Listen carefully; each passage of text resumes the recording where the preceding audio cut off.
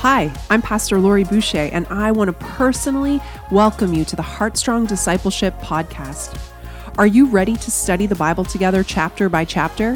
If you go to heartstrong.life and sign up for a free membership, you will get access to the full Bible reading plan and all the bonus discipleship content that we have prepared for you.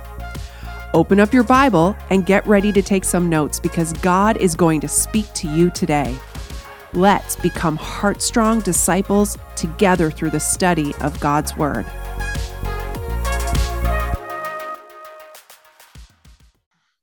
Okay, well, let's dig in together to I think what's going to be a wonderful morning. And so I just want to take a moment and welcome every single one of you back, those of you who are returning and those of you who are brand new. It is absolutely fantastic to see each of you this morning. So for those of you who are brand new, welcome to Heartstrong. Don't worry, you're going to get your rhythm really quick. And our heart is to grow strong in the Lord, but to do so together. And so let's dive in. This is going to be another 6-month journey that we're going to go on one with another. But we're going to start with our memory verse. In the chat, I'm going to drop an app in there, and it's just called Get Verses. It's what I use to help me memorize the scriptures. It's about $6 for a year. But again, it's not necessary at all. It's just a little tool that I use. So I put the little link in the chat for everybody. So our memory verse is Philippians chapter 2, verses 1-4, which says, "So if there's any encouragement in Christ, any comfort from love, any participation in the Spirit, any affection and sympathy, complete my joy by being of the same mind, having the same love, and being in full accord and of one mind. Do nothing from selfish ambition or conceit, but in humility count others more significant than yourselves. Let each of you look not only to his interests, but also to the interests of others." And so this month, that's our memory verse. This also happens to be the first Monday of the month. And so we are encouraging each of you to fast something today. Just to select something, to put it aside to fast. So the first Monday at Heartstrong, we fast. So let's dive in, shall we? I'm going to read 3 scriptures. I'm going to have a few comments before we get into Genesis chapter 1. First is, I'm going to read Genesis 1:1, which is, "In the beginning, God created the heavens and the earth." Then I'm going to go to John chapter 1, verse 1, and you can just listen. "In the beginning was the Word." So in the beginning was Jesus, and Jesus, or the Word, was with God, and the Word was God. And then when the disciples asked Jesus, how do they pray? Matthew 6, verse 9 says, Jesus taught them to say, "Pray then like this: Our Father in heaven, hallowed be your name." And so the opening question on our 6-month season 2 Heartstrong adventure must be this: is the Bible a story about you, or is it a story about God who then forms and informs every part of your life? Genesis 1, John 1, and when Jesus taught us to pray, it all starts with God, not with us. Together, we believe the Bible is inspired, infallible, inerrant, and it's the final authority in our lives. But as we approach it with humility, embracing, as a respected Old Testament writer, John Walton, expresses, the Bible was written for us, but in many cases, in particular when in the Old Testament, not necessarily written to us. This means that to get the most out of the Bible or the scriptures, we need to understand that the Bible is for everybody, but it wasn't originally written to us. And so together we must consider the original audience, culture, which requires diligence. This past summer, as you've gone through the Psalms, it's important to embrace that these are the Psalms of Israel. They do speak to all of us, but we be careful if we make them just talk to Canada or about Canada, because they were to a particular people that we are embracing and engaging in. If you, as a follower of Christ, if you believe the Bible is a story about you, then immediately you're off on the incorrect foot. But if you trust that the Bible is a story about God, which fully involves you and every aspect of your life, then you're well on your way. Another way we can ask this similar question is faith about making sense of how God fits into the way you live your life or the way you see the world? Or is faith following the way of Jesus to make sense out of life or to see the world? And so this whole journey that we're going to go on to, it starts either with in the beginning, you, or in the beginning, God. As those of us desiring to be heart strong, it must be in the beginning, God. And then from God, we begin to engage. And so again, if you're joining us just for a little bit of an appetizer this morning, that's your opening 5-minute thought and conversation. For those of you who are joining us for the full 25 or the full 30 minutes, let us continue. If you have your Bibles, I'd love for you to turn to Genesis chapter 1, and we are going to read Genesis chapter 1 all the way through, and then we're going to watch a 7-minute overview, and then I'm going to finish with some further thoughts. And so together, let's read God's word, Genesis chapter 1, starting at verse 1. We're going to read the whole chapter together. In the beginning, God created the heavens and the earth. The earth was without form and void, and darkness over the face of the deep. And the Spirit of God was hovering over the face of the waters. And God said, "Let there be light," and there was light. And God saw that the light was good. And God separated the light from the darkness. God called the light day and the darkness night. And there was evening and there was morning the first day. And God said, "Let there be an expanse in the midst of the waters, and let it separate the waters from the waters." And God made the expanse and separated the waters that were under the expanse from the waters that were above the expanse. And it was so. And God called the expanse heaven. And there was evening and there was morning the second day. I tell you, on a Monday morning at 6 a.m., that was a lot of expanses to read right in a row. And God said, "Let the waters under the heavens be gathered together in one place, and let the dry land appear." And it was so. And God called the dry land earth, and the waters that were gathered together he called seas. And God saw that it was good. And God said, "Let the earth sprout vegetation, plants yielding seed, and fruit trees bearing fruit in which their seed, each according to its kind on the earth." And it was so. The earth brought forth vegetation, plants yielding seed according to their own kind, trees bearing fruit in which is their seed, each according to its kind. And God saw again that it was good. And there was evening and there was morning the third day.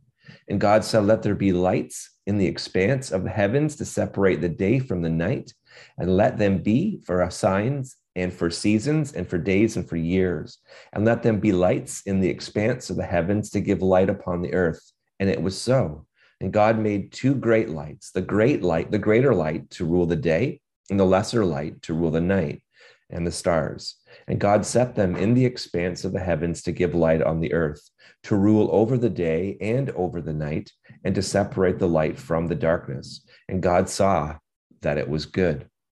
And there was evening and there was morning the fourth day. And God said, "Let the waters swarm with swarms of living creatures, and let birds fly above the earth and across the expanse of the heavens." So God created the great sea creatures and every living creature that moves, with which the warm of the waters swarm, according to their kinds, and every winged bird according to its kind. And God saw once again that it was good. And God blessed them, saying, "Be fruitful and multiply, and fill the waters and the seas, and let the birds multiply on the earth." And there was evening and there was morning the fifth day. And God said, "Let the earth bring forth living creatures according to their kinds, livestock and creeping things, beasts of the earth according to their kinds." And it was so. And God made the beasts of the earth according to their kinds, and the livestock according to their kinds, and everything that creeps in the ground according to its kind. And once again, God saw that it was good.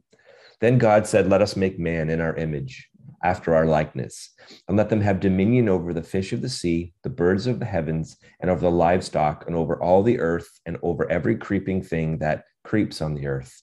So God created man in his own image. In the image of God, he created them, male and female. He created them. And God blessed them. And God said to them, be fruitful and multiply and fill the earth and subdue it, and have dominion over the fish of the sea, the birds of the heaven, over every living thing that moves on the earth. And God said, behold, I have given you every plant yielding seed that is on the face of all the earth, and every tree with seed in its fruit. You shall have them for food.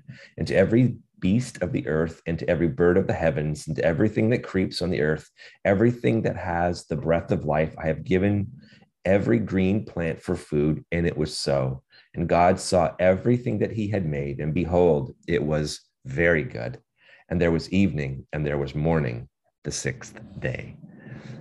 Let's watch this quick overview together, and because it expresses it actually better than I can. So let's watch.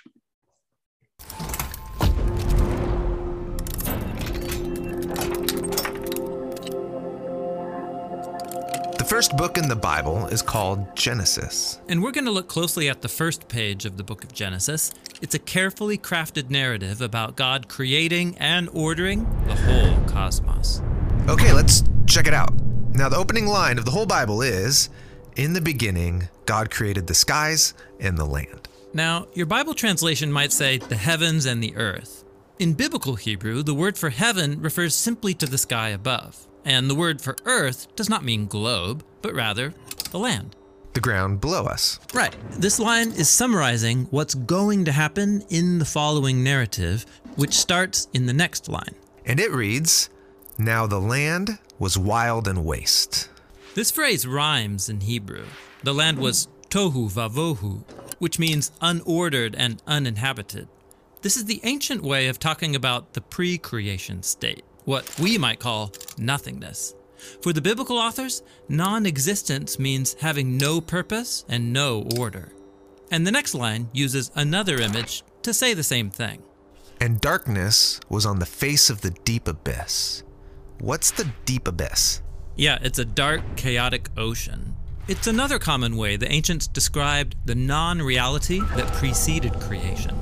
Now, here's where things start to get interesting, because in the midst of those dark waters, God is present. And the Spirit of God was hovering over the face of the waters. The Hebrew word for God's Spirit is ruach, which can refer to wind or breath or God's invisible presence. So you can't see it, but God is present in the darkness, ready to bring order so that life can flourish. Yes, and this ordering happens in a series of 6 days.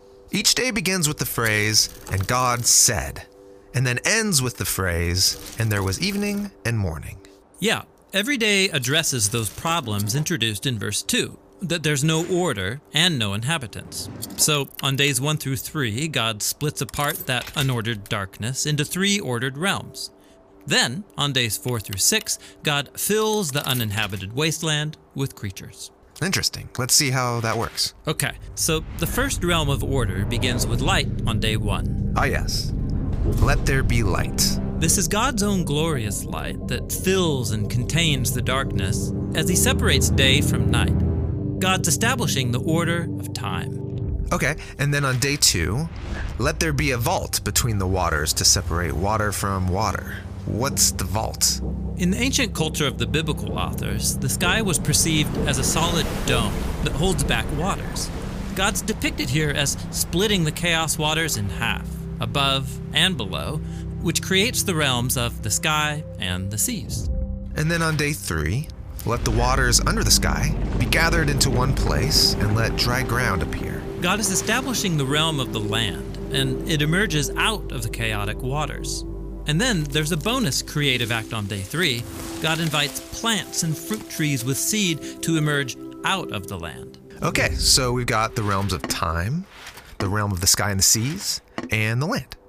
And they all have order. Right. Now, it's time to go back and fill these realms of days 1 through 3 with inhabitants. This is what happens on days 4 through 6. So in day 4, let there be lights in the vaults of the sky. God installs these lights, the sun, moon, and stars, as signs and symbols that reflect God's own light. He gives them his own royal power to separate day and night. Then on day 5, let the waters swarm with living creatures, and let birds fly above the land. Yeah, these are the creatures that live in the waters below, and those that fly near the waters above.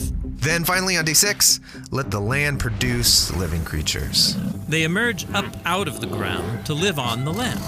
And then, matching that bonus act of creation on day 3, God makes a special land creature, human, or in Hebrew, Adam. Then, God provides all of those plants from day 3 as abundant food. Now, over and over, God says what he created was good. But then, after making humans, God says that it is very good. Yes, humanity is the climax of days 1 through 6, and their importance is explained in the first poem in the Bible. So God created humanity in his own image. In the image of God, he created them. Male and female, he created them. So humans come up from the ground like the other land creatures, but they're also more. They're God's image, which means that together, men and women embody and represent the Creator within his creation. God blessed them and said, "Be fruitful and increase in number, fill the earth and subdue it, ruling over the creatures." This is the purpose of being God's image, to oversee creation as God's partners and representatives in the world. Very cool. Now, after the 6 days, we get a concluding line that links back to the key words of the opening line. And so were completed the skies and the land and all their inhabitants. Except there's one more day. It stands outside the pattern of days 1 through 6. It's the big climax. And God completed on the 7th day the work which he had done. And he rested on the 7th day from all the work which he had done. And God blessed the 7th day and set it apart as holy. So God rests on the 7th day.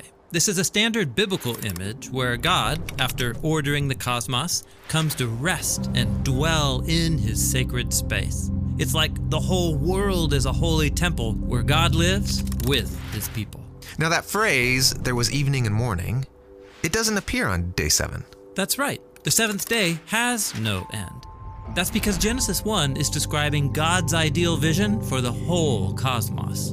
A place where God lives with his partners to rule the world in harmony forever. Yes, the 7th day is the goal of creation. It's actually so important that the author of Genesis 1 has woven the number 7 into every part of the story. There are 7 days of creation, 7 announcements that creation is good. There are 7 Hebrew words in the opening verse, and then 2 times 7 Hebrew words in verse 2. And then the statement about the 7th day has 3 lines of 7 words. Wow. So the first page in the Bible is doing way more than just telling us how the world was made. Right. Genesis 1 has been designed to show us that God's purpose is to share creation with his images, so they can rest and rule it with him forever. And that purpose is what the rest of the biblical drama is all about. Okay. Well, welcome back. Genesis chapter 1. And so let's pull from this chapter in the time we have remaining. Let's pull from it. And we're going to do it from about a 10,000 foot overview. I'm going to use resources from the ESV Study Bible Notes, a book called the Bible Guide Commentary, which is Andrew Knowles and Chris Wright, and then Genesis for Everybody, Part 1 by John Goldingay. Those are the 3 resources that I'm pulling from as we'll dig into these thoughts together. Okay, pull my notes up. Here we go. So as we've already established, the Bible and the story of creation, it begins with God, and it begins equally with goodness. One of the things that oftentimes is an issue in 2022 is when you and I desire to share our faith with others. One of the things that can be an issue is we start with, let me tell you why you're bad. Let me tell you what's wrong. Let me tell you what's sinful. But it's important to note that that's not how God starts the story. God starts the story with goodness. We're going to get to Genesis 3, but it starts in Genesis 1. And so as we've already established, the Bible and the story of creation, it begins with God. As the scriptures start to unfold in Genesis 1, we can't see God, for he is spirit. but we know God by his actions. And you and I are created in the image and likeness of God. And so this is true of us as well. Our own character is also revealed by our choices and by our behavior. Only you know your intentions. We only know one another by the choices that we make and the behavior that we display. And so there's nothing remote. I want you to see, as we've gone through Genesis 1, that there is nothing remote or detached about the way in which God works in creation. We are given a beautiful picture, like a mother bird deciding to tend to her chicks. That's the picture that's given as God broods over creation. And so even for some of you who view God as very distant and sort of that metaphor as he's the old man in the sky who's just always angry, the opening pages of Genesis 1 describes God not in that way whatsoever, but as tender, as close, as deeply intimate and connected to creation. Now, I will readily admit that I am not an expert in physics, cosmology, or biology. And so there is much that others pull out of the Genesis 1 story, and I will defer to their wisdom and to their intellect and understanding. However, I do think we must be careful not to make the Genesis story something that it isn't. It is, however, a statement that God did it all. God created it all at a 10,000-foot level. How? That's for their expertise. For me, it is that God created it all, and it was very good. Genesis gives us the big picture of God and his creation, without losing us in the infinite details. That was really hard for me to say, of light years and the abstraction, I think, of particle physics, which is, again, a little beyond me, to be quite honest. So I would say this: science can give us the what, but it can't tell us why. The best example I would say is that, science could hold up a piece of cake and it could tell us the what of every part of the cake. It could tell us, what it's made of, down to every molecular level of it. But what science couldn't do is tell us, why was the cake made in the first place? Only the author, only the one who created the cake, could tell you why it actually exists. And so for me, while the what questions are important, the why question must come first. Why does God create the heavens? Why does he create humanity? Once we understand this, which is what we've just gone through, then we can dig into the what questions. And so Genesis is first and foremost addressing the why questions. Why does God create the heavens and the earth and all in it? It is to share creation with his image bearers so that they can rest, and then from rest, rule with him forever. So the opening story of Scripture, again, is about God. It is about goodness. And in the case of humanity, it is very good. And so Adam, we're going to see soon, we've seen created, but not named yet. But Adam simply means human, and Eve means life. So in the opening pages of Scripture, you see God creating male and female human life. And Eden, the garden they're going to be placed in, means delight. And so the beautiful picture of Genesis is God with human life residing in a garden of delight with humanity. Just because Genesis 1 is our beginning, or the origin story of humanity, doesn't mean it's the beginning of everything. I was born on June 7th, 1973. That's when my life began. However, that's not when life began. It doesn't start just when I was born. And why do I say that? I say that because there's a difference between my life and life itself. And so this week, we are also together going to read how a prior story before Genesis 1, before creation, is going to collide with the story of God, Adam, Eve, and Eden. There is already a serpent that is present in the garden. There's a story that precedes it. Or as a final thought, I would say, as John Golden Gay says, as we journey for the next 6 months in the Old Testament, He says this, and I think it's helpful. It's good to think of the Old Testament as the old or the first covenant. So another way then you can say testament is it's the old covenant and then it's the new covenant. But when we hear old, oftentimes our minds go to like, oh, I don't want an old pair of pants. I want a new pair of pants. I don't want an old phone. I want a new phone. I don't want an old car, whatever it happens to be there. So that's unhelpful because oftentimes we think about the Old Testament. We're like, oh, that's old. I want new. Don't think of it that way. Think of it as the first covenant. And to understand the first covenant, when you understand the first covenant, it makes the second one make a whole lot of sense. Because here's what scripture says in 1 Timothy chapter 3, verses 16 to 17.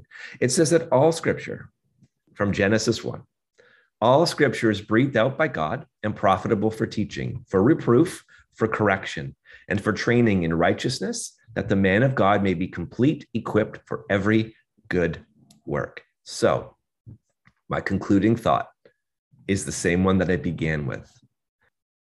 Is the Bible a story about, in the beginning, you? Or is the Bible a story about, in the beginning, God? Is faith about making sense of how God fits into your life and the way you see the world? Or is faith about following Jesus, trusting him to make sense out of life and to help you see the world the way God sees the world? Does the way in which you engage the world, the way you tell the story of faith, does it start in Genesis 1 with what is good? Or does it start in Genesis 3 with, let me tell you how bad you are? It's important that it starts in the goodness of God, because then again, when we get to the cross, which is we're coming up on the Easter season, but when we get to the cross, if we don't understand that it starts in Genesis 1, then we don't know what God is trying to redeem us to. And so let's take a minute and let's pray. Heavenly Father, as we just posture our hearts before you this morning, we together recognize your goodness and your grace. Father, I pray, Lord, as we go on this adventure together, ultimately, Father, we want the story to be about you. We recognize that you are the central character in the story of life. And so, Father, in you, we live and we move and we have our being. And so, Lord, I just pray on the throne of our lives, wherever we have ourselves, others, or any other idol placed there, that they would be dethroned so that you could be in your proper place.